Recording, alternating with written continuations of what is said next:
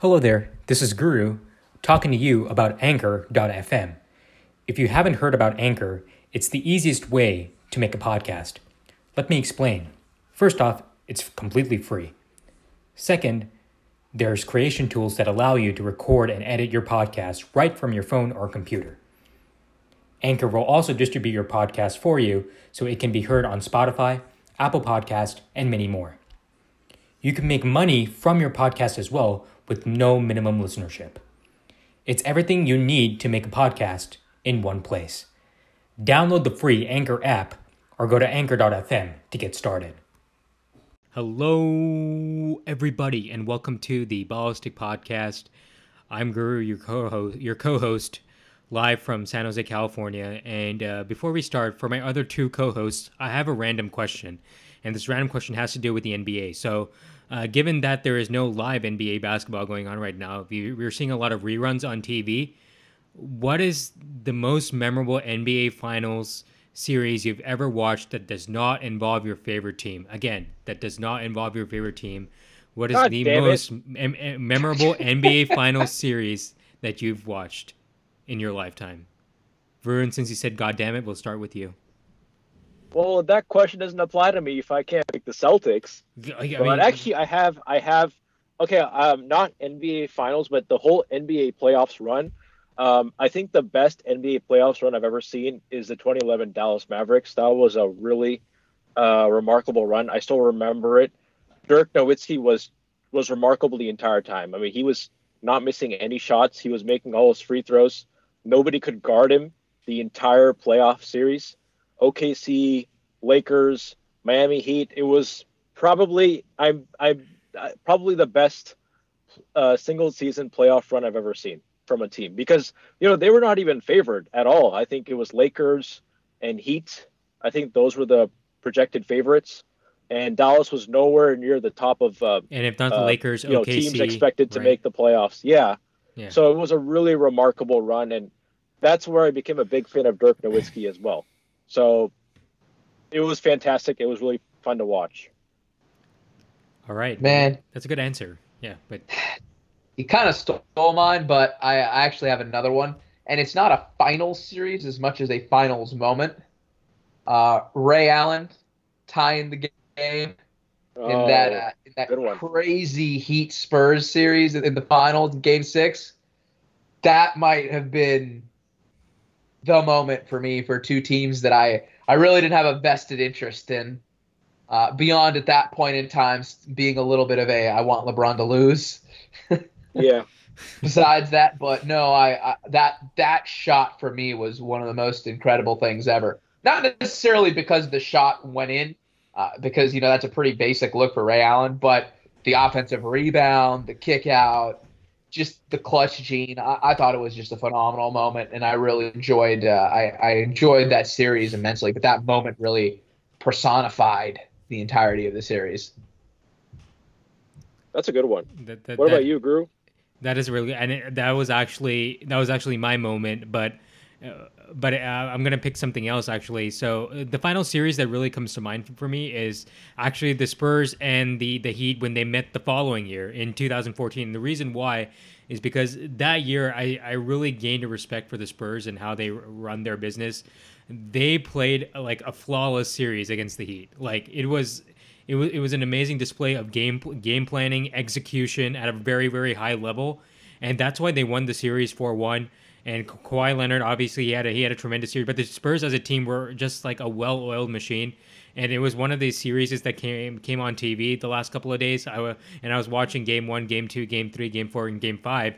And I was like, damn, the Spurs really did execute at such a high level. The Heat never really had a chance in that series. And that's the series when I was like, damn, I really gained a respect for the Spurs and their organization and their culture in that series. Like, it was just amazing to watch it again, and again watch with the kind of attention to detail that they played with. So the Spurs and Heat in 2014 is probably one that comes to mind for me. But yeah, guys, welcome to the Ballistic Podcast. I do like how you asked the question before introducing us. That was funny. That was funny. Well, like sometimes you got to expect the unexpected. Uh, Vikram. I guess so. Right. So guys, what are we going over today? We're going over some awards, right? Some NBA awards, giving out some ballistic podcast hardware, but we're not only giving out awards, right? We're also giving out what do you call what do you call like the opposite of an The award? Razzies. It's like the Razzies of the NBA. The Razzies. What's a Razzie? Yeah, that's a good. Like the Razzie Awards are, like there's Academy Awards, Best Actor, Best Director. Then the opposite is the Razzie Awards for worst movie, worst actor, worst director. So we're gonna do both those. Oh, okay. So yeah, Yep. okay, Razzie it is. The name sounds catchy, so we'll go with it. The Razzie Awards along with the actual NBA award. So, Vikram, what award do you want to start off with? Let's start off with the big one, MVP. Okay, MVP. Let's go, Vikram. Okay, Have at so it. for the MVP, the way we should format this is we should go with our top three. Although realistically, it's kind of a top two, so let's start there. The MVP race really is between Giannis and LeBron, although I don't really think it's very much between them. My pick for this is Giannis. I think that his overall season stats, the fact that this season is one of like the top seasons in NBA history from several different perspectives. His per 36 stats are amazing. I just think that he's had just a tremendous season, and he's done it on both sides of the ball. As we talk about the Defensive Player of the Year section, he'll also feature prominently there. So, I mean, for me, I think Giannis is the MVP this year, and in second would be LeBron, whose resurgence this year has caught some people by surprise, as if they forgot how good he was, and he just got hurt last year. So, those are at least my top two. We can come back to the top three because I think that there's a lot more. There's a lot more interest in that third pick a little bit. What about you guys? Okay. Well, I think Giannis and LeBron are two obvious candidates, and I can't disagree with you there. Um, the one I would like to say is Steph Curry because look at how the Warriors fared without him. I mean, the Warriors are the number one or number two team, and now he misses the season, and they're the worst team in the NBA. Absolutely terrible. Can't make a shot. Can't defend. He is clearly the MVP, but since I can't choose him, I'll go with Giannis as well. And it's basically what you said. I think more than the offense, his defense this year has been fantastic. Milwaukee is a top five offense and top five defensive team. Their number one And defense by a historic margin, just to give some oh perspective. yeah, even better. And they have good defensive players like Brooke Lopez, but Yep. Giannis runs the show on both ends. He's become a better playmaker. His 3-point shot has gotten a little bit more consistent. He's just unguardable going inside. He takes 2 steps from full court and he's already there for a dunk, you know? So he's a remarkable player to watch. And I agree with you, Birkham here. He's my MVP candidate. And LeBron has also had a really fantastic season. He's like 40 years old and he's still bullying people or whatever he can do whatever he wants and they can't stop him. His 3-point shot is remarkable this season. And he's actually a close second for me because of what I've seen and just how well he's played with Anthony Davis. And Anthony Davis would be a candidate for me too if he played more games Well, he because played. he's a He great didn't play all-around that many player. games I this think I season, think but Anthony Davis has played enough games for him to be in yeah. consideration. But I just And when think we Okay. talk yeah. about All NBA, we'll get to that portion of it. To respond to one thing, the first couple games with Steph in the lineup were pretty rough for the Warriors too. It does pay to have a good team around you, and the Warriors ran out the G League stars, so not a That's whole lot also to a be good point. expected there. And That's you a good point. That's and you also I know don't and you disagree know with that. there was a guy named Clay Thompson who did not play this year, and I just wanted everyone to know that Who? Okay, that was a that was a very That was egregious apropos. response there, Vern. But yeah, so for me personally, I got to go with Giannis too. Just the way he's led the Bucks for the second consecutive year. He's really improved upon his last year's MVP performance, and we look at the back-to-back MVPs and across my lifetime. Tim Duncan won back-to-back. Steve Nash won back-to-back MVPs. Steph Curry won back-to-back MVPs, and Giannis definitely deserves to be in that category, given how he's improved from his MVP season. I think Varun highlighted it very well on the offensive end, on the defensive end, but also improving on his three-point shot. And he's gotten to the point where he's sort of unguardable right now, and he really carries that Bucks team. He's the center point of everything that they do. The Bucks would definitely not be in the position that they are in right now, and the record that they are in right now, without Giannis. And I can't. I saw that Varun put Steph and Giannis in the same conversation. Can't wait until they're in the same team together. But when Wait, who? I think you kind of broke off there. Would you say Steph and who? So Steph and Giannis, man. Steph and Giannis on the same team together. Yeah, yes. We'll see about that. Well, we will see about that. This is the Ballistic Podcast. We're not afraid to throw things around there. But Giannis for me is the MVP. But I will say again, like you two have stated, like LeBron was making a big run at that award. In fact, the final week before the NBA got postponed or canceled. It was really it was really great to see LeBron that weekend, be able to defeat the Milwaukee Bucks at home and then defeat the Clippers on the road. He had two outstanding performances there, MVP like performances there, and if he were to finish the season like that, I said it on the show that if LeBron was able to keep that up, he would put himself in the MVP conversation. And I would not be opposed to that at all. Unfortunately, the year got suspended, or we don't know what's going to happen. But LeBron really was making a run at Giannis for that award. But at the end of the day, I have to give it to Giannis. So Giannis it is. Yeah, I think it makes complete sense. He's had a great year.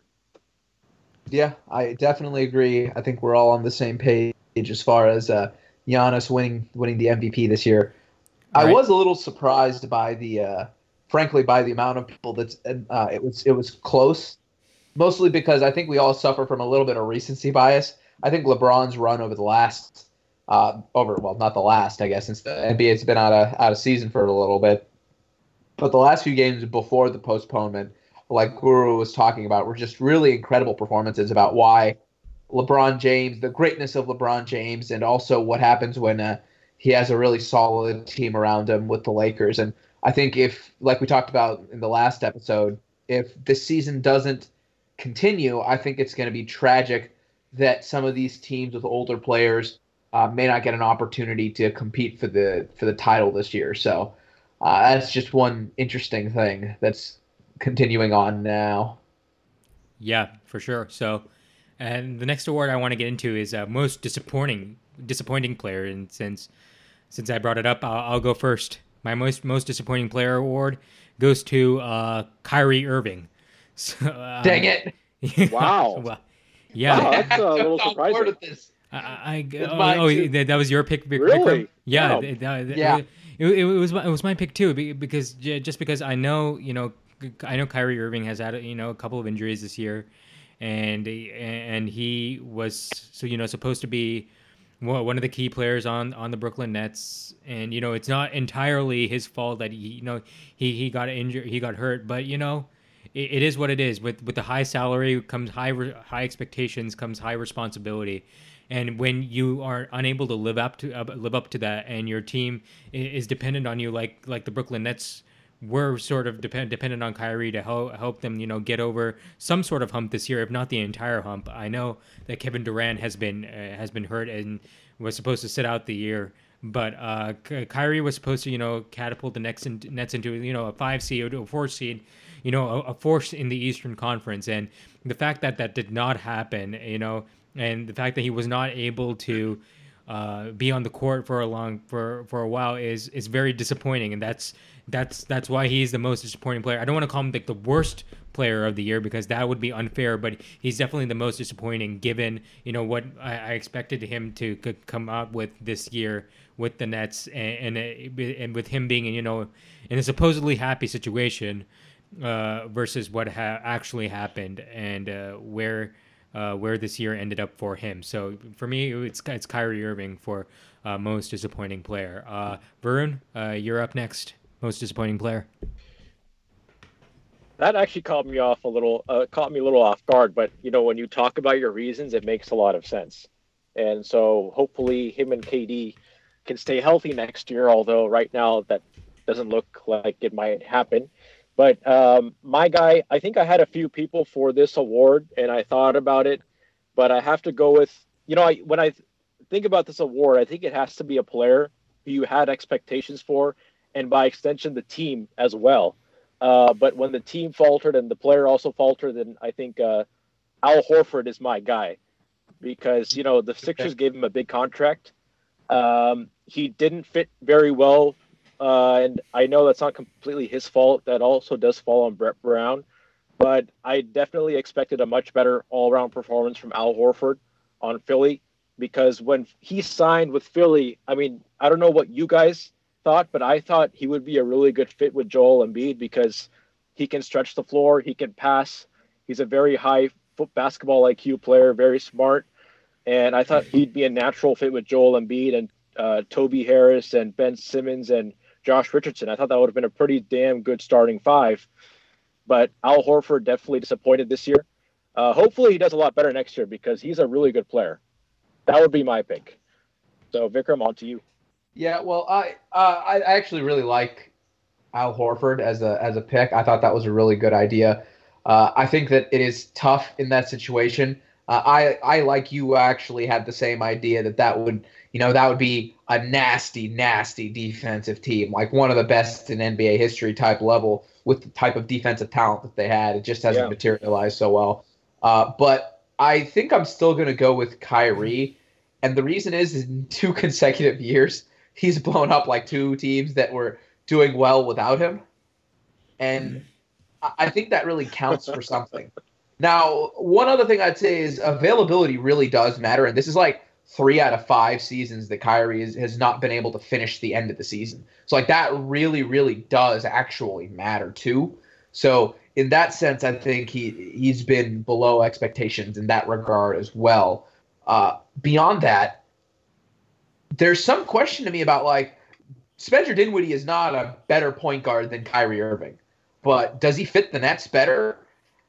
There's a perspective for me where he does. So, I mean, it's got to be tough for that front office. I mean, you think about the Nets with Dinwiddie next year with Dinwiddie, LeVert, KD, Kyrie. There's a lot of primary ball handlers on that team. Somebody's got to move, and if I were the Nets, I'd be really nervous about trading Spencer Dinwiddie away, particularly given how injury prone Kyrie is. So, it's tough to be a GM, man. But I really feel like Kyrie has put that organization in a little bit of a bind. Do you think they should go forward with Spencer Dinwiddie and Karis LeVert and KD and try to trade away Kyrie, or do you think they should be open to the idea of having Kyrie as a bench player? I know given his skill set, he probably won't accept it, but I think a guy like him might be better off coming off the bench. Frankly, I think no way he would ever do his minutes. Yeah, I know, but I think they should be open to the idea. Well, I don't think he will be ever. That's also true. Yeah, I know he won't be open to it, but you're right. I mean, I think Spencer Dinwiddie and Karis LeVert are a really good fit with each other, and I think Jarrett Allen should also be in the starting lineup. But DeAndre Jordan has played well as well. Yeah, all right. Let's going back to the Kenny Atkinson thing. It may have been some conspiracy theory, but the very next game, DeAndre Jordan's back into the starting lineup. DeAndre Jordan's in the starting lineup. Yeah. Yeah, so, you can tell me that wasn't a portion of it. Maybe it's the truth, but that's a hell of a time to do that because it makes it very seem convenient. And, I mean, for the Nets moving forward, right, like, we have to be questioning what level Kevin Durant is going to come back at. Like, I hope he's 80% of the player that he was, right? I think it would be unrealistic to say he's going to be as good as he was. An Achilles injury is pretty serious, right? The best outcome I can think of in the past few years with that injury has been Rudy Gay, and he's come back pretty well, but I mean, I'm thinking, at best he's going to be 80% of the player he was. And I mean, he's always going to be able to shoot over guys. He's always going to be able to do that type of stuff. But his ability to move laterally, to explode from right to left and left to right, particularly left to right in this case, and then his ability to finish around the rim with some explosion, like those are pretty critical parts of his game. So we'll see what kind of impact it has on him next year. And in a sense, this time off is a blessing in disguise for a lot of injured players because they get more time to recover. They just aren't able to rehab the same way that they would normally be able to. But the time certainly does help. So here's to hoping Kevin Durant can come back as healthy as humanly possible for the next season. Yeah, I think, Vikram, me and you have gone through injuries where we needed surgery. And I think one of the most one of the things people don't talk about is the mental aspect of it. You get back onto the court and you're sometimes just worried about making those same moves with your legs because you never know what could happen. And KD, given his playing style, he could come back. He could have a smooth transition physically, but mentally, what is it going to be like? That's the big question mark there. Yeah, I mean, are you going to be comfortable, pushing off your injured Achilles tendon? I mean, I know for you, you're not really super comfortable doing Euro steps anymore, right? Because yes, that's twice in a row. Yep, two Euro steps, 2 torn ACLs. Yep. Yeah. Never doing that move again.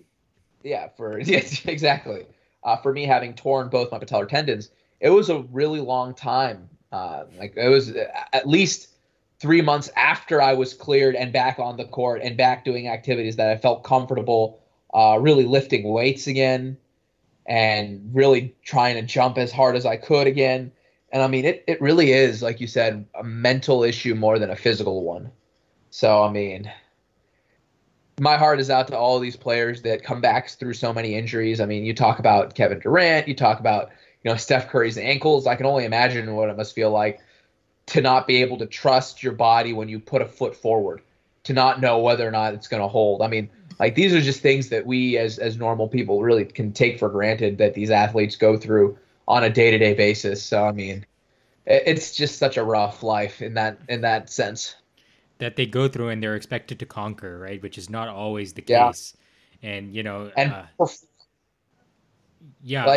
it's just conquer. It's like actually get to 100% of your outcome at 70%. Like, that's what's expected of these people. It's pretty insane when you think about it. I can't really think of that many other careers where, you're sick, you're expected to play as hard as you can. You're hurt, you're expected to play as hard as you can. I mean, it's pretty brutal. And athletes in general have a tendency to say, you know what, forget the pain, I'm just going to keep doing it. And that's the worst thing you can do for injuries. I say this is somebody who basically got hurt because I kept doing the same thing instead of taking time off. So, I mean, in a sense, like I said, this delay can really help injured players come back. For sure. And I agree with whatever you guys, the discussion that you guys were having. And I just I was just laughing, imagining, Kyrie being told that he's coming off the bench and him throwing a hissy fit on the court. There's zero I was just laughing in my head about that. That sounds like something that he would do. By the way, did you guys have any other names for disappointing players? Because I had a few others. Like, I had Toby Harris on the Sixers because he got a huge contract. And I guess I expected more from him. And then I also had Oladipo. He's a good player. He's still injured and it sucks. But I was hoping I'd see him more on the court. So I put him in my list there too, just for the injuries. That's a little rough. I think an expectation for Oladipo is going into the season. Yeah, I actually think that this time is really good for him. He looked exactly like I expected him to. Actually, his activity in passing lanes and on defense surprised me. I actually think he's been better than I anticipated him being. I just think coming off that injury and then trying to play at an NBA level is really difficult.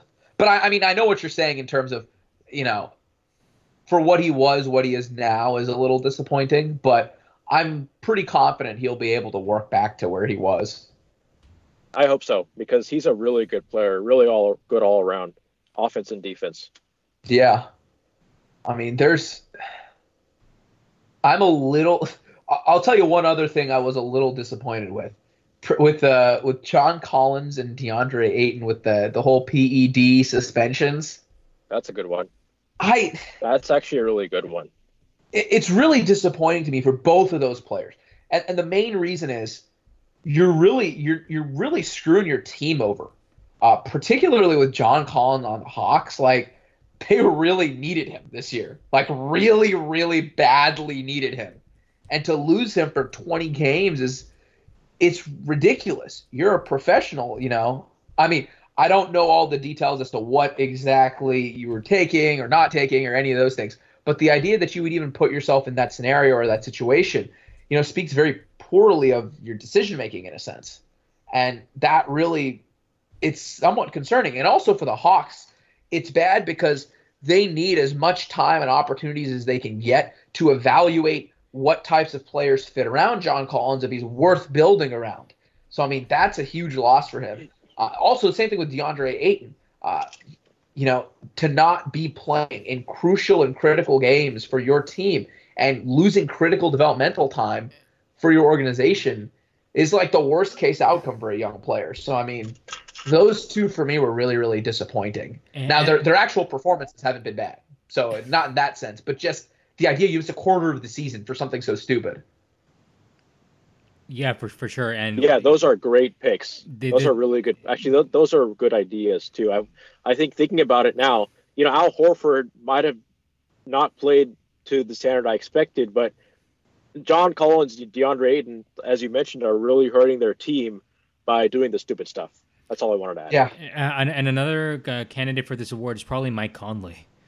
Given good one. Yeah, given what the Utah would be expected from him going to the Utah Jazz, and and what actually transpired there, a big conflict with their starting lineup. We never expected that to take place. So Mike Conley is another candidate, but yeah, definitely DeAndre Ayton. And in fact, the Suns were actually playing really, really well when DeAndre Ayton was in the lineup at the beginning of the season, and it sort of took the air out of the balloon. Game. Well, I mean, it sort of took the air out of the balloon for them when he went out, and for a young team like that who needs every bit of momentum that they can get, it was tough. But anyways, let's move on. Varun, you're up next. What's our next award? Oh, oops. Let me check. Unless you already have an award in mind, I guess we'll go with six man. Go with six man. Yeah, let's go six man. It's normally it's like the same guy every year, but I guess I'll just start it off.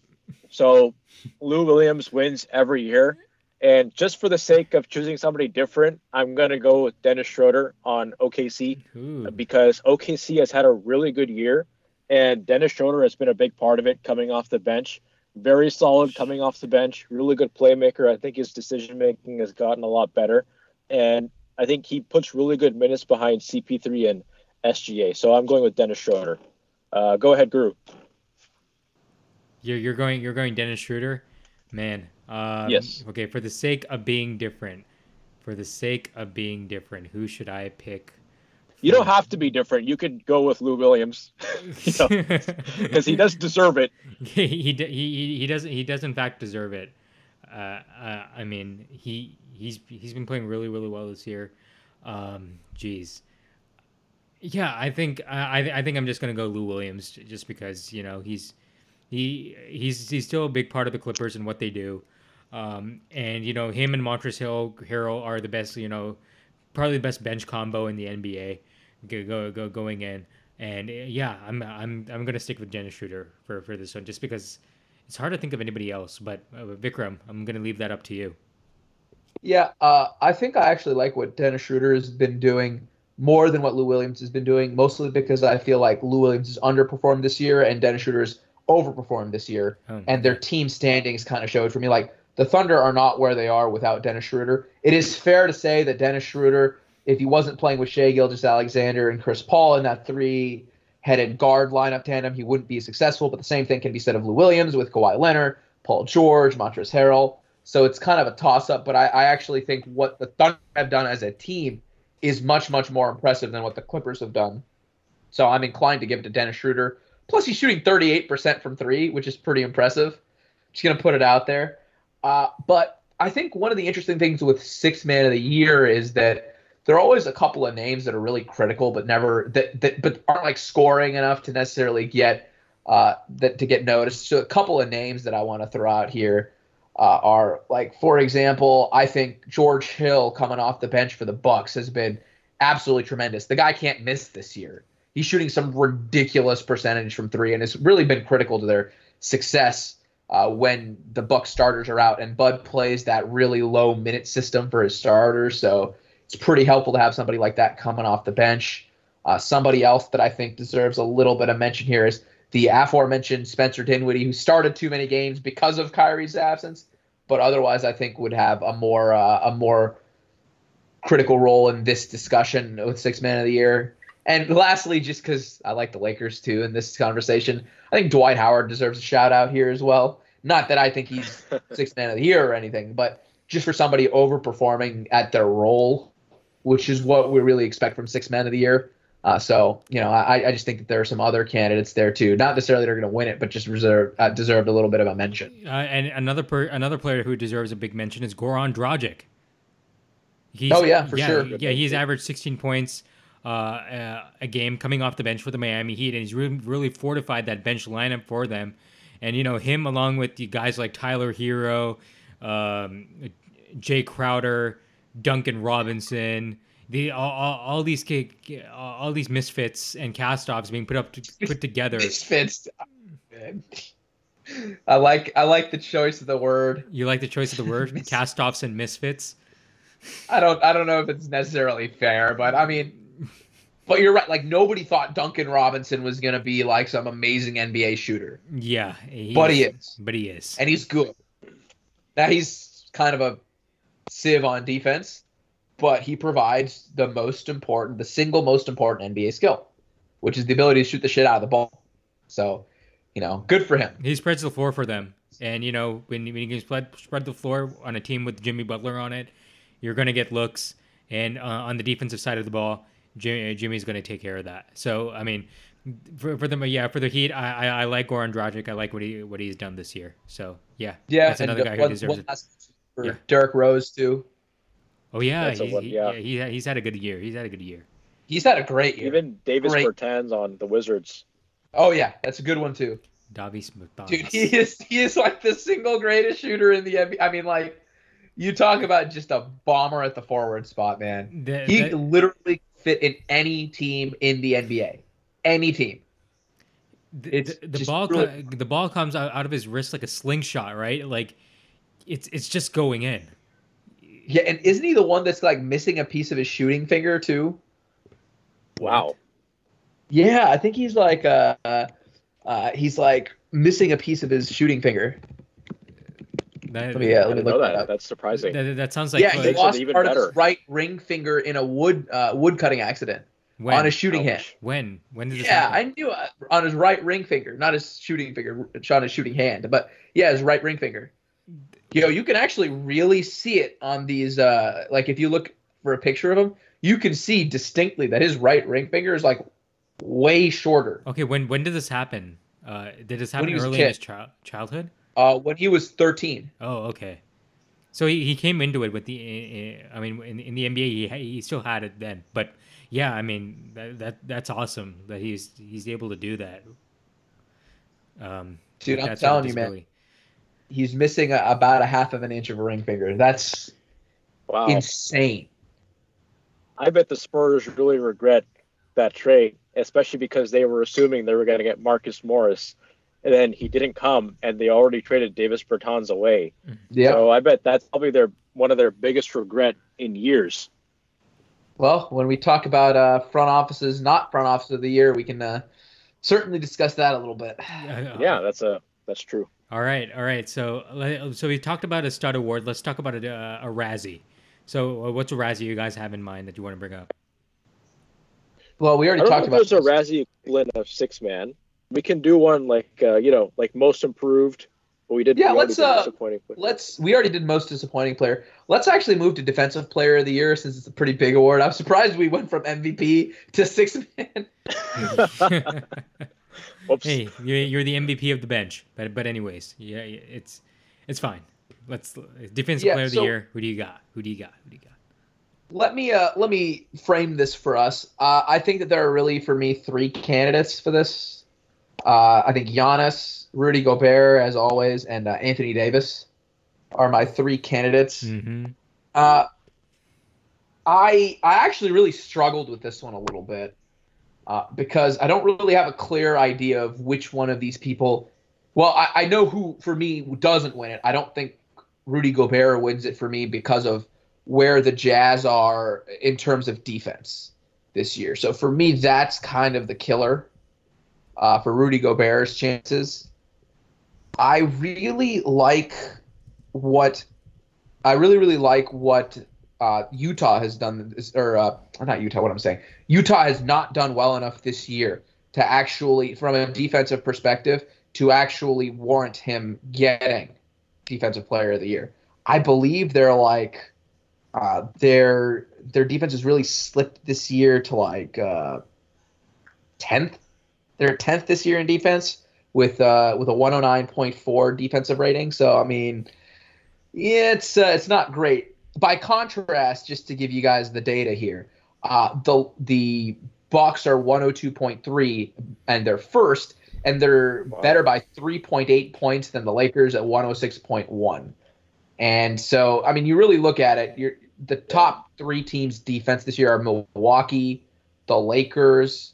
Lakers are number three, and at number two, we have Toronto. So, I mean, those are your best defensive teams.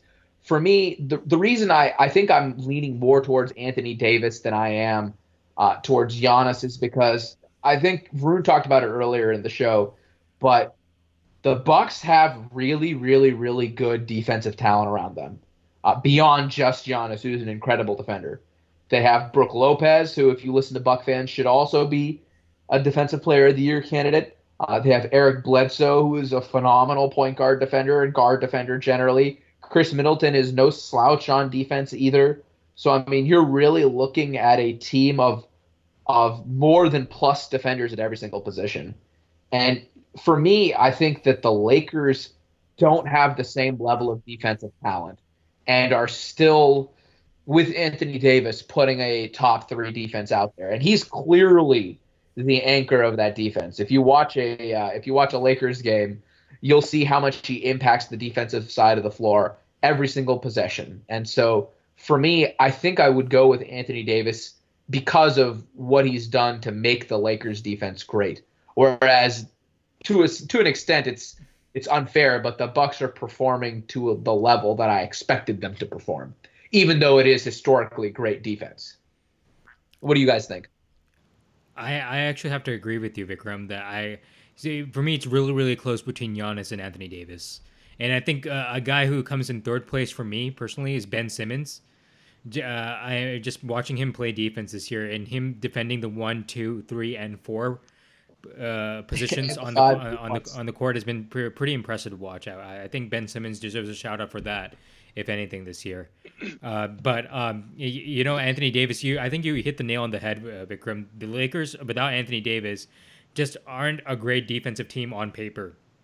And for Anthony Davis to step in there and be the focal point of that defense and played very, very well, played at a high level, has really been a part of why the Lakers have been really, really good this year. I also, it's not just his defense at the rim. I love the way he's been switching on the guards this year. Excuse me. I was saying I agree with you 100%. Yeah, his defense switching on the guards has actually been really, really good. And his mobility, his ability to stick with guards, and in the switching NBA, right, where you're asked to switch more often than not, Anthony Davis does fit into that defense as well, and he's been extremely impressive. I think I read a statistic where Anthony Davis, when a player is guarded by Anthony Davis, they only shoot 38.5% from the floor.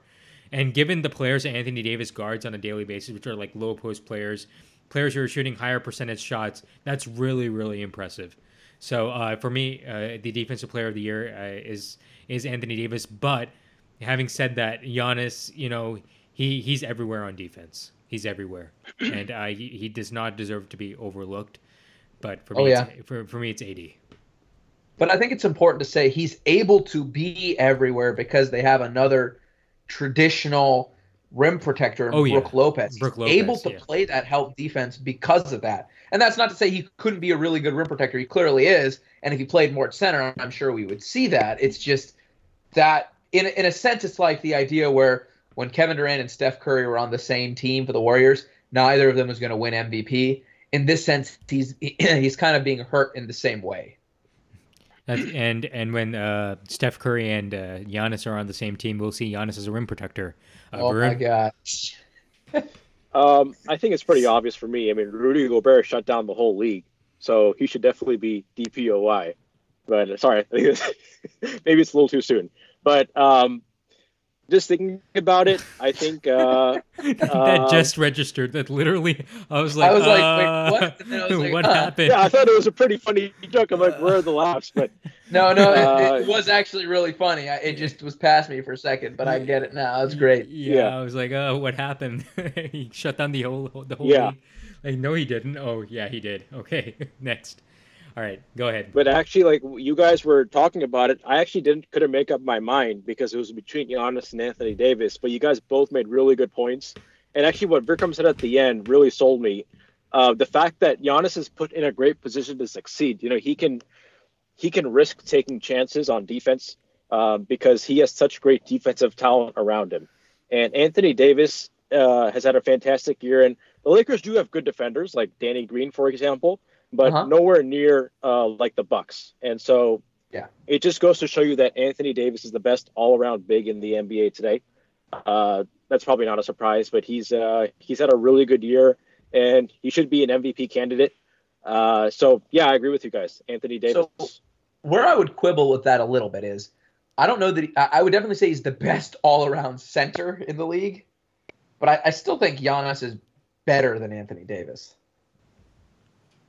Best all-around big.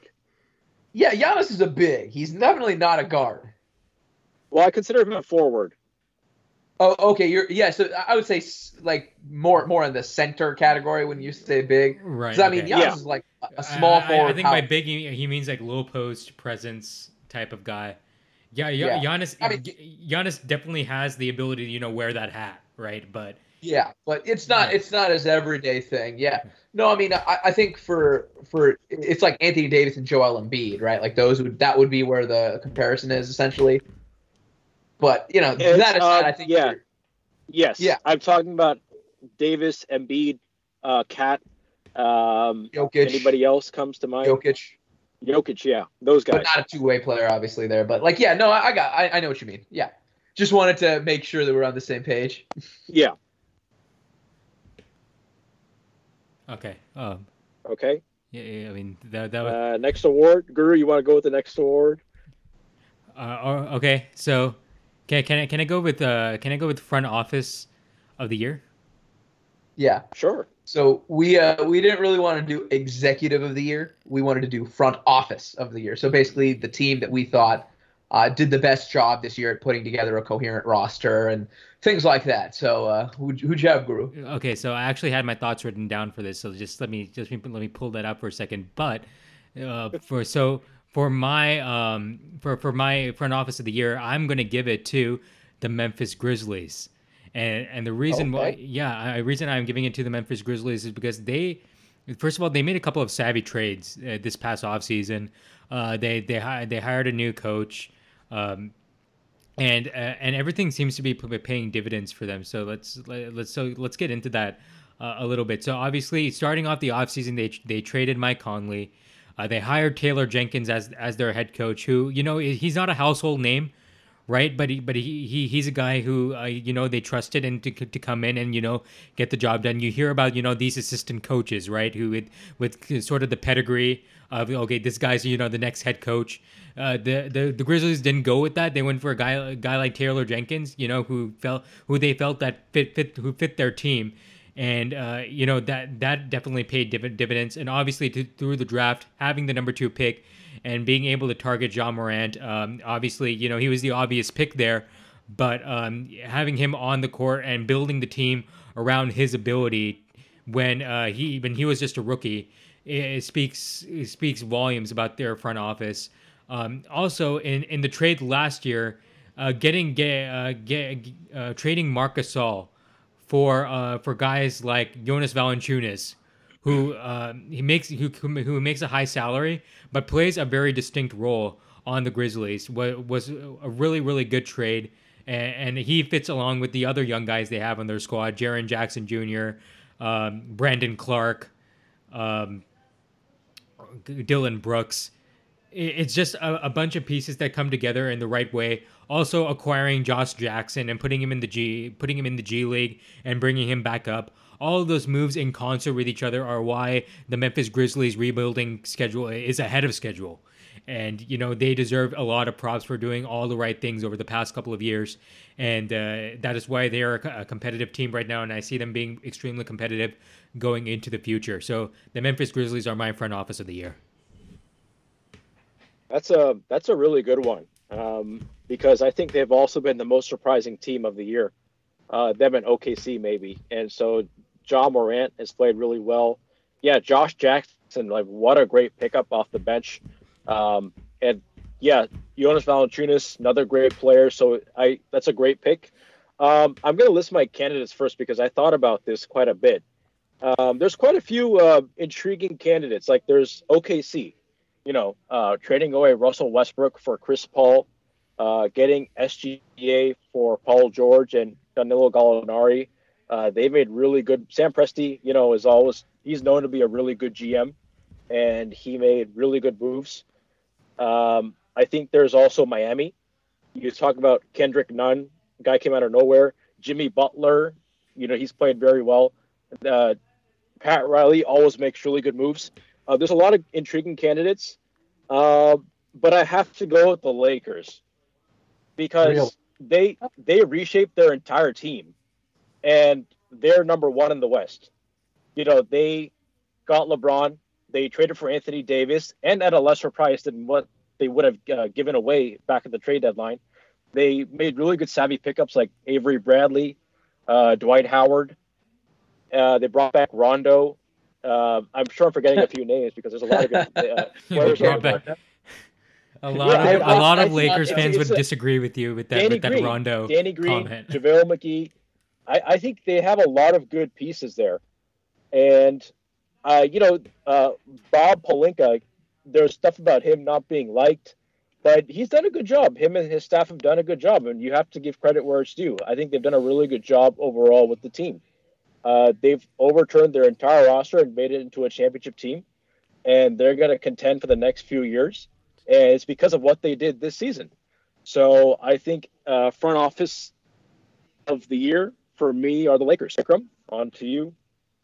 Well, I'm surprised you didn't mention my team, which for me is the Toronto Raptors by like far. What they've done to have lost Kawhi Leonard and Danny Green and be a better team numerically than they were last year with the league's second best defense, with the number of injuries they've had and the rotating cast of characters that they're putting in there, like Matt Thomas. Did you even know he was an NBA player? And Terrence Davis. And I mean, you talk about names coming out of nowhere. The Toronto Raptors have that in spades. Like, they have played so many different lineups, and they're pulling people like Rondé Hollis Jefferson is playing a bunch of minutes for them. I mean, they're playing all sorts of people and having success after success after success. And that has a lot to do with Masai Ujiri in the front office there. And also, we'll get to this in the coaching section, but like, for me, the coach of the year, like, spoiler alert, my coach of the year is Nick Nurse, but we'll talk about that there as well. But I mean, I think what the Raptors have done to put a coherent team together, and not just a coherent team, but one that has well overperformed what their expectation was, is truly remarkable. And that's not to say anything against the Lakers and the Grizzlies. The one thing I would say with the Lakers is that Anthony Davis trade, they paid a really heavy price for that. And some of the things that I didn't like about that trade were like the idea that you give a pick swap to the team, or not even necessarily a pick swap, but they can take your pick they basically can choose whether or not to have your pick in 2024 or 2025, depending on the circumstances. I mean, they're giving themselves so much more ground, and that wasn't necessarily necessary. I mean, it was to get the deal done, but like those are some pretty heavy penalties for the Lakers there. And then for me with the Grizzlies, I don't necessarily give them credit for making the Ja Morant pick because they got lucky to be the second pick in the first place. That's not to take away what they've done. It's just to say that the idea that you take the guy who people think should be second at second is definitely a good thing, but it's what should have been done. But it's I don't think it's just picking Ja with the second pick. It's really building a team and building a concept around him, and that has to do with the coach that they hired, and the players that they put around him. I think that deserves a little bit of credit, right? I'm not saying it doesn't deserve credit. I'm just saying I think what the Raptors have done is way more impressive considering where they are in the standings. Like at best. One thing I'd say about Toronto is I definitely see where you're coming from. Like they did make good decisions, like keeping Kyle Lowry and Marc Gasol for an extra year. But I think their development is more because Pascal Siakam and Fred VanVleet and OG Anunoby have taken a significant step in their game, and I think that's and you alluded to Nick Nurse. He is actually going to be one of my coaches of the year candidates as well, and I think those two factors played a big part. I do see where you're coming from in regards to Toronto. And regarding the Lakers, they did give up a lot for Anthony Davis, but they were aggressive. They knew they had a window, and they went for it. And I think it's paying off. They're number one definitely. in the West. And they Pelinka and his staff brought in some good players around them, like Danny Green, Dwight Howard. So everything they've done, their success this year is a direct result of everything they did in the offseason. And so that's why I picked the Lakers. Yeah, I'm not trying to take away anything from what the Lakers have done. I'm simply saying like Guru did a really good job of talking about some like the players that the Grizzlies have put together. Let me read you a couple of names off the Toronto Raptors team that were available to pretty much anybody. Chris Boucher. He was on the Warriors program before this. I'm so mad that the Warriors let go of Chris Boucher. Yeah. Like I'm beyond Chris mad. Boucher. Beyond mad. Yeah. Let me just give you some names. Chris Boucher, Terrence Davis, Matt Thomas, Patrick McCaw got let go. I mean, you're talking about players that other teams could have had but have been developed and picked by the Raptors. And not just developed and picked by the Raptors. They're the second best team in the East. The second best team. Yep. I mean, for me, that's why I think that we talk about teams that have done a really good job. I'm just saying, like, the idea that you overperform what your team is supposed to do is massive. I look back at the podcast at the beginning of the year we did about over-unders. I mean, I think I had I was like, there's no way the Toronto Raptors are going to win 45 games this year. And boy, was I wrong. They've been amazing this year. And they have defied conventional wisdom. That's not to say the Grizzlies haven't and the Lakers haven't. With the Lakers, I had an inkling they'd be good. With the Grizzlies, I definitely never thought that they would be in the conversation for a playoff spot. But I would say the reason why the Grizzlies are competing for a playoff spot right now, and the reason they're in the 8th seed currently, is because of Ja Morant. There's a linchpin piece there, and he is definitely it. And for me, like I said, the idea that you were supposed to be the 8th pick and you get the 2nd pick because of lottery luck, it's impressive and it's important, but it doesn't necessarily say that it's the front office that did that. And I think the sum total of their moves is less than the sum total of what the Raptors have done. So that's why, for me, the Raptors are the front office of the year. That's just my personal opinion.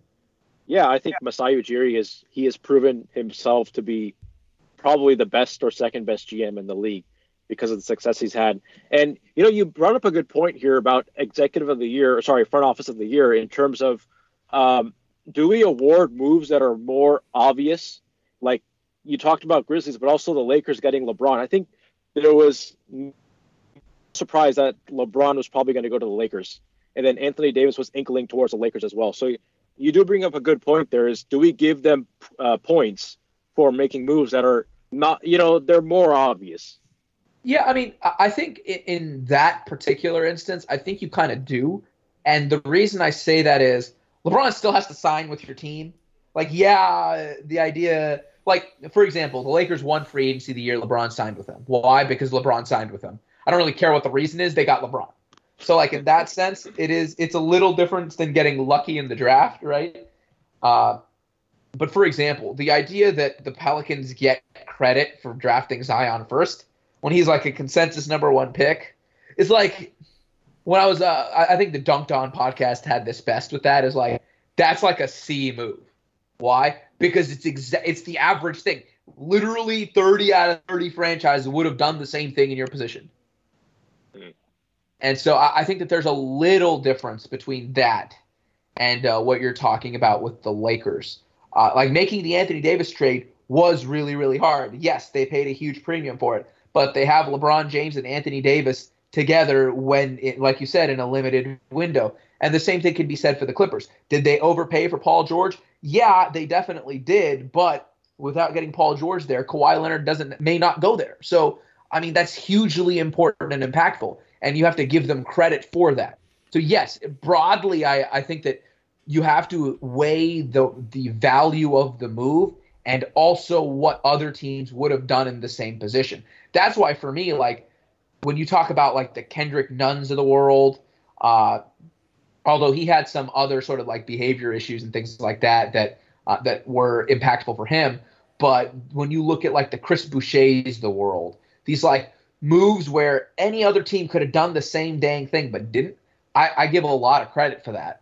I mean, one of the things that that Guru talked about, one of the moves there that I give a lot of credit for is like Josh Jackson, right? Like you talk about just like redemption projects, reclamation projects, and like getting these people into a system and saying, you know what? When you come into the NBA, you're like 19 years old.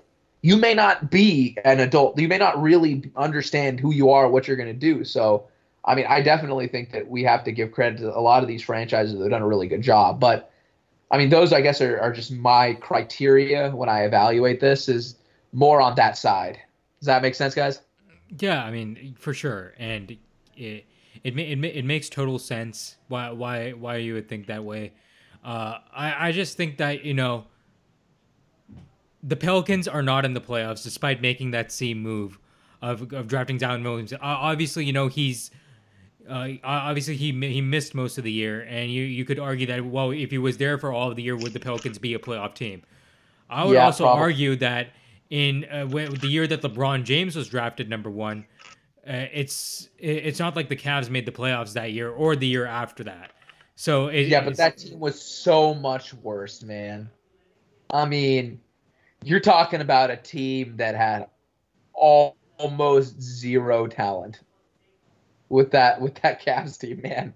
I mean, I know what you're saying, but I like when I look at the Pelicans, right? They have good players, like really good players outside of Zion, right? Like Lonzo Ball, Josh Hart, Brandon Ingram's an all-star. Derek Favors, if he's healthy, is more than competent. Drew Holiday's an all-NBA defender. I mean, like, they've got talent on that squad. Like, it's a thing. Like, it's definitely not the same circumstances LeBron James rookie team. Like, I wasn't talking about Zion. I was talking about Ja with the Grizzlies. But anyways, I guess I agree with you. I think the Raptors are they've done a lot and they deserve all the credit in the world for for what they've done. But let's move on. Let's move on and let's talk about the worst front office. The worst front office, and let's add a little caveat here. Your answer cannot be the Knicks. It cannot be the Knicks. So, Vikram, we'll start off with you. Oh man, and I can't choose the Knicks. You cannot. You're really killing me with that one. You cannot choose the Knicks. Let's see. Who would I really want to go with? Well, I don't know if it's necessarily disappointing front office, but disappointing team for me. For me, I've been pretty disappointed with the Chicago Bulls. and this might go with the this might come with the not Coach of the Year award as well. But Oh, just what has happened to Boylan in that him as a coach just really kills me.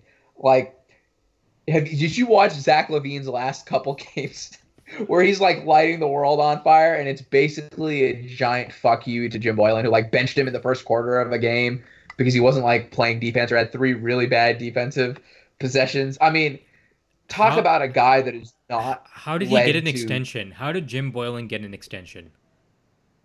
dude, Garpax, man. I'm telling you, that front office. Like, I know I'm talking about the coach here, but like, it's a huge thing for the front office to continue to trust in a coach that's like obviously lost the locker room, is not putting together a coherent defensive system, and is not, and like that. If you look at the development of the players on that roster, it's been really disappointing. And I didn't talk about him in the most disappointing players, but like Lowry Markkinen has plateaued. He's like the same player he was as a rookie. And I mean, like, you talk about the young talent that's on that team, they should be better than where they're at. And so for me, not counting the Knicks, they're one of the most disappointing teams in the league right now. So that's just my opinion. They should be so much better given the talent that they have. In fact, if it wasn't for Jim Boylan, I had the Bulls, competing for a playoff spot in the Eastern Conference this year. But obviously you had Jim Boylan as your coach. It really prevents me from making such a leap of faith on your team. But as you said, they have talent, and they've just done a really bad job developing that talent. I mean, I have nothing to say about the Bulls. It's been so bad. It's been really really bad for them, and they're going to keep rebuilding for a long time. If this keeps on, keeping on. But Yep. Varun, who's your worst front office? Wait, Guru, who's yours? Are you going with the Bulls too? No. I'm not going with the Bulls. I'm going around the horn. Okay, sure. So, when I think about this question, I think about something I've been thinking about recently, which is how much control does the front office have? How much say does ownership have in all this? Like for the Knicks, how much say does James Dolan have in all this stuff? How much is he saying, no, I want that player. No, re-sign him. Oh, I like that guy. And how much is the Knicks front office saying, well, let's take this guy, let's do that guy? So it's tough. This question is tough. The Bulls are a good one. I'm going to go with the Timberwolves. And primarily because Carl Anthony Towns is getting antsy, no doubt about it. And I think he is eyeing the door. Now, they did acquire D'Angelo Russell to satisfy him. But my guess is that after a year, it's not going to work out because Russell, I don't think, is a building block. And as much as he likes Russell, Warriors I'm sure they're agree good with. friends. I don't think it's going to work out. And I think Cat is going to look for a way out of Minnesota like Kevin Love did, like Kevin Garnett did. And so I think this is I think the Wolves just did not make good trades to make them competitive. So I think just for that reason, I have to go with the Timberwolves. Yeah, Drew, up over to you. I was gonna pick the Timberwolves too, just because when they made that D'Angelo Russell trade. Did you guys watch the video they put out after they made the D'Angelo Russell trade? They flew out a charter for him. He got flown in on a charter, and they sort of treated him like a superstar. Like, we acquired D'Angelo Russell, guys. Like, and it's a great story for like a team like Minnesota, a small market team. They don't get very many stars there, but it just goes to show the level of delusion that they have. Like, the D'Angelo Russell Jeez. somehow that he's somehow going to be the savior of their franchise. No, it's going to be D'Angelo Russell and a multitude of other moves that they make that could catapult them into some sort of playoff positioning. You would hope, right, for their sake. But yeah, I mean, Minnesota for me was, I mean, they're one of those teams that they had a ton of talent on their team, but were unable to do much with it. Like, they traded Jimmy Butler for Robert Covington, Dario Saric, and both of those pieces are gone. They're not on the team anymore. They were unable to develop Andrew Wiggins. Obviously, that's not completely their fault. But Karl Anthony Towns, of course, he's unhappy and everything. But who's going to talk about Karl Anthony Towns and his inability to play defense? That's really the sticking point with me. And like, if Karl Anthony Towns wants to be a franchise player on the Timberwolves, he's gonna have to play. He's gonna have to play some defense. But if you're talking about if you want another candidate for me, for worst front office, the Cavs are a good one for me, just because they have, first of all, they haven't found a way to trade Kevin Love off his huge contract. First of all, for giving Kevin Love the huge contract, they signed him to that contract. For signing him to that huge contract, and then being unable to, of course, like him being unhappy there, the writing was on the wall, pretty much. And of course, you're unable to trade him because his contract is so huge, and he's not that type of a player anymore, right? So for that, and also hiring John Beilein as the coach, that guy is a pure college coach. I do not know which front office executive thought John Beilein would be, a coach that would get along with NBA type players. He's a college coach through and through.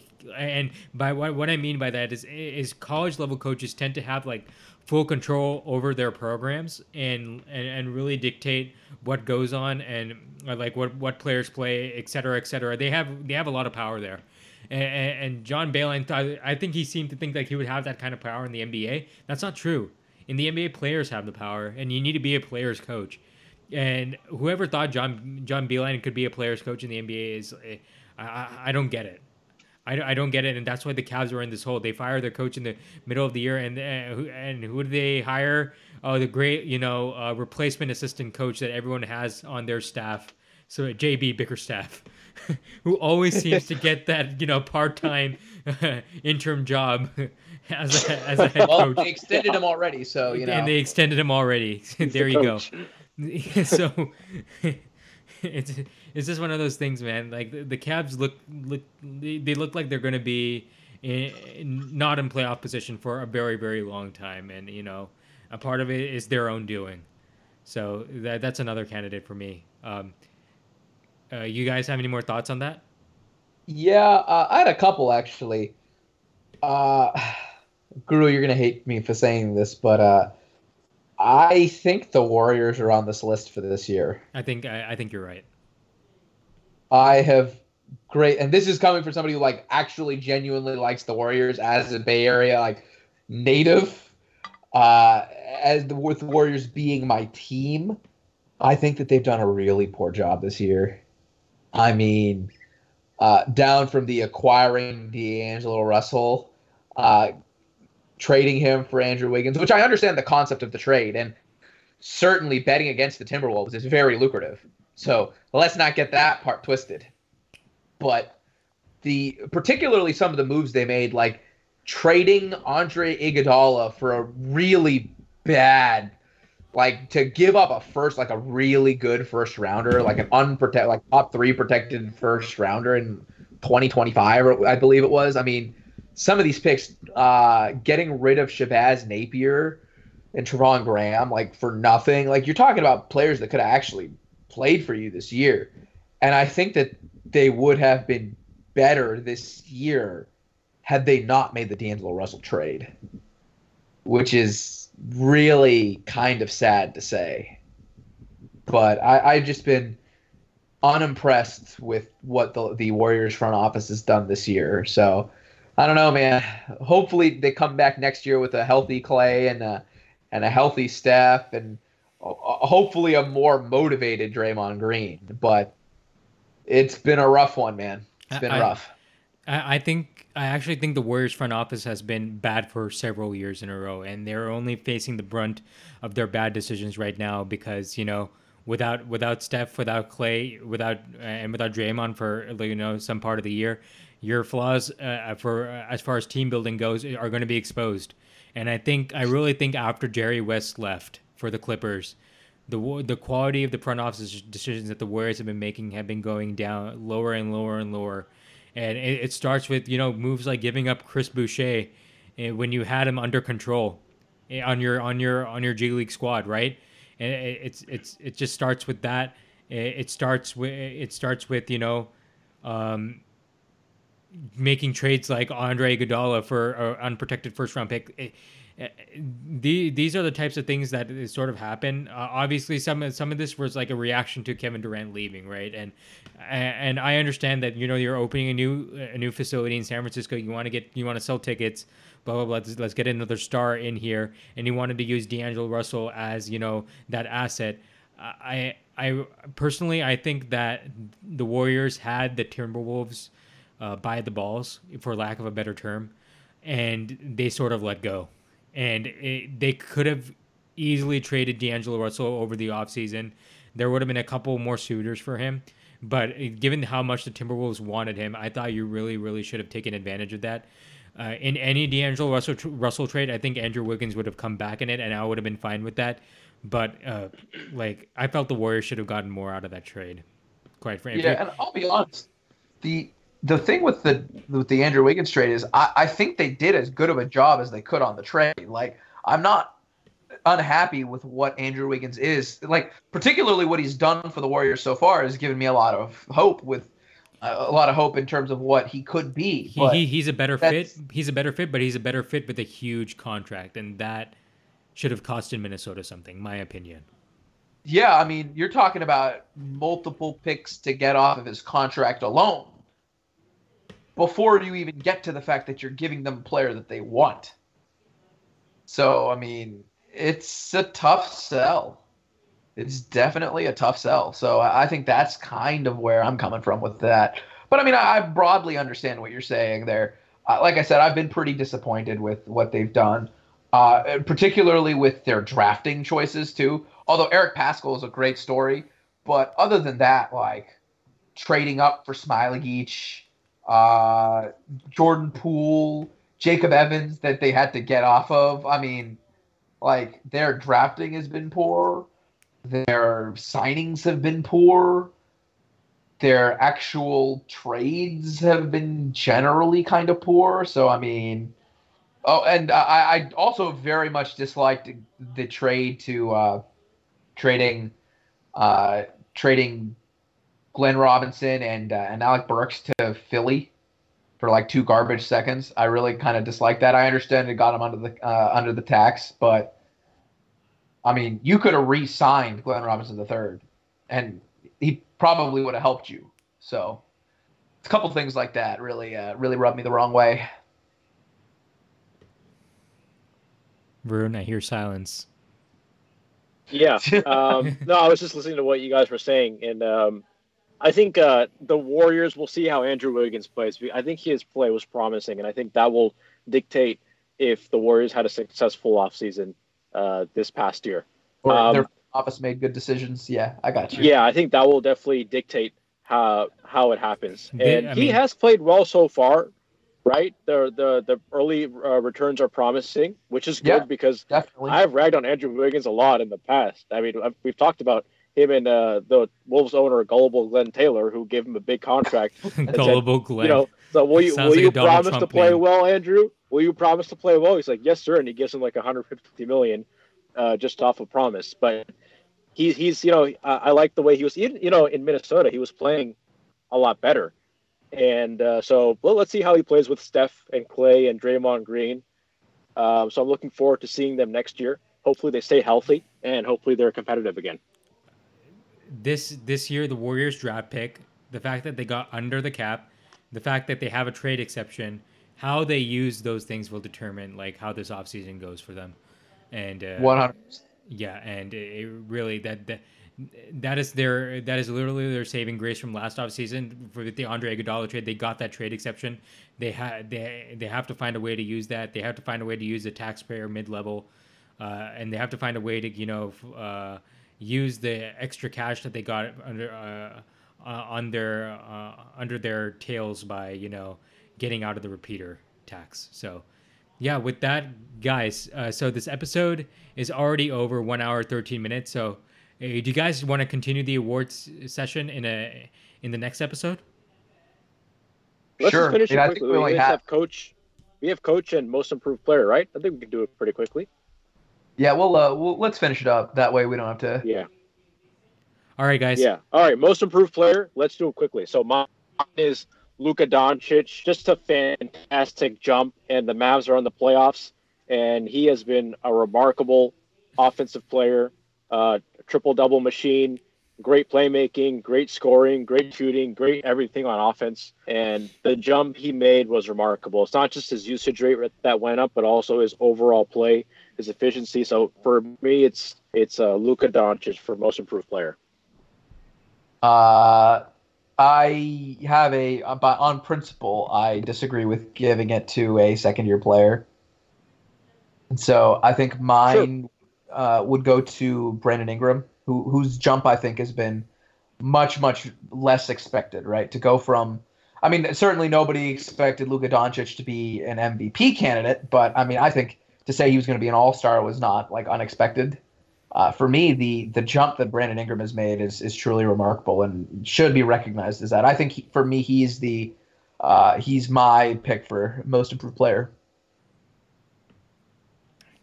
Maru? Yeah. So I actually also had Brandon Ingram as my most improved player, and it was for the same reason. We never expected him to come in and be, an all-star level player this year, and that's what he was for the Pelicans. I just wish the Pelicans could have played a little better.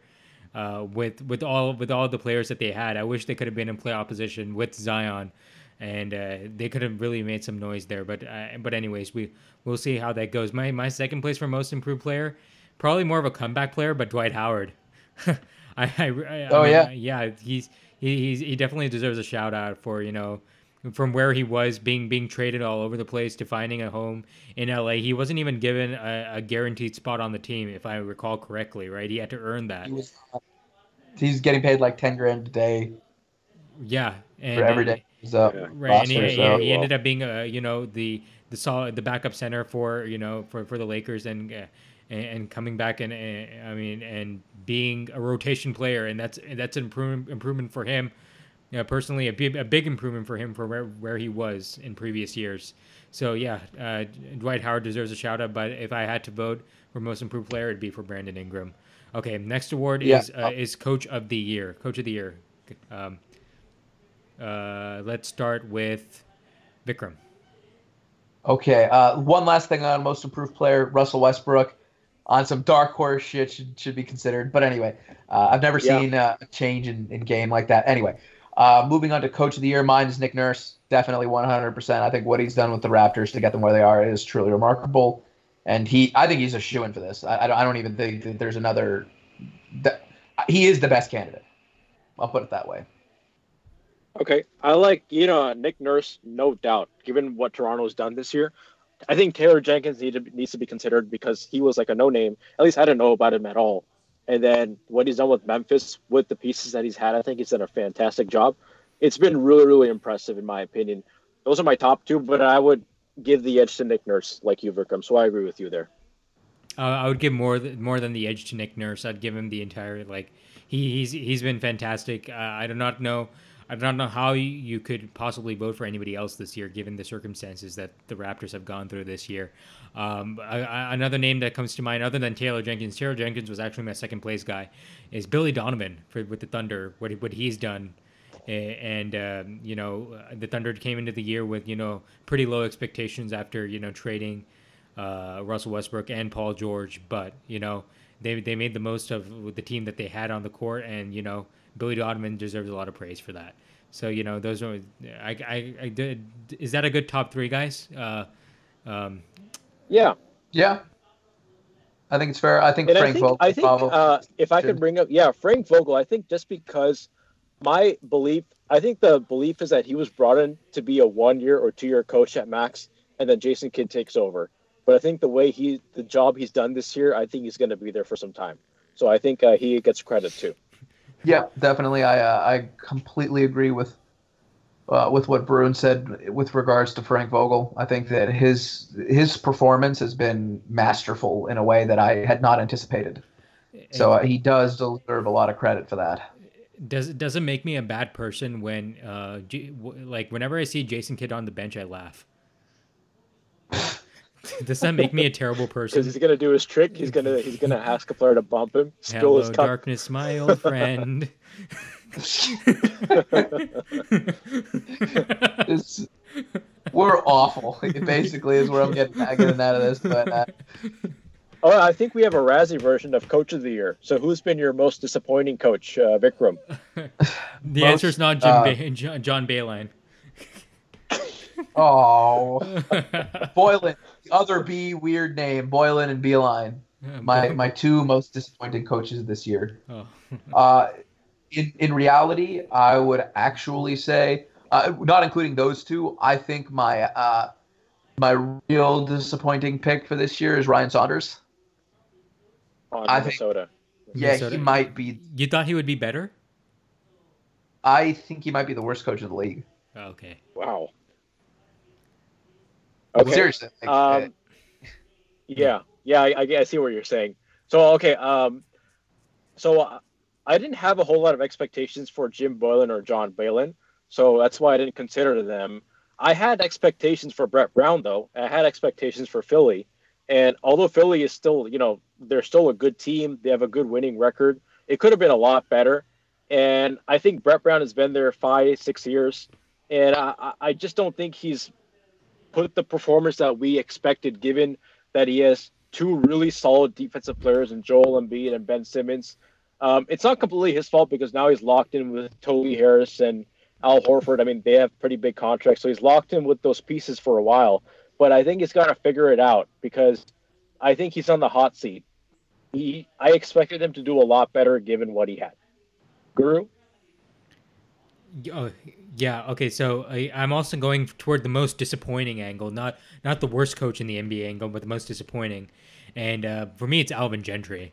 And the reason why it's Alvin Gentry for me is because I expected the Pelicans to be much better than they were to start off the season. And obviously, they've come on lately and they've sort of turned it around. But had they started off the season better, they would probably be in playoff position right now. And the Pelicans in playoff position with Zion Williamson would have been, a really fun team to watch over the course of the playoffs. I really am disappointed that Alvin Gentry was not able to get this team to playoff position, especially given the way that they were built. They had so much depth on their squad, and it was alluded to by either Varun or Vikram. I forgot, but Drew Holiday, Defensive Player of the Year. Brandon Ingram, he developed into an all-star this year.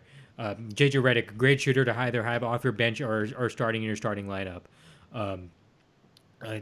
Josh Hart, again, a pretty good player to have off your bench, and not to mention even without Zion, right?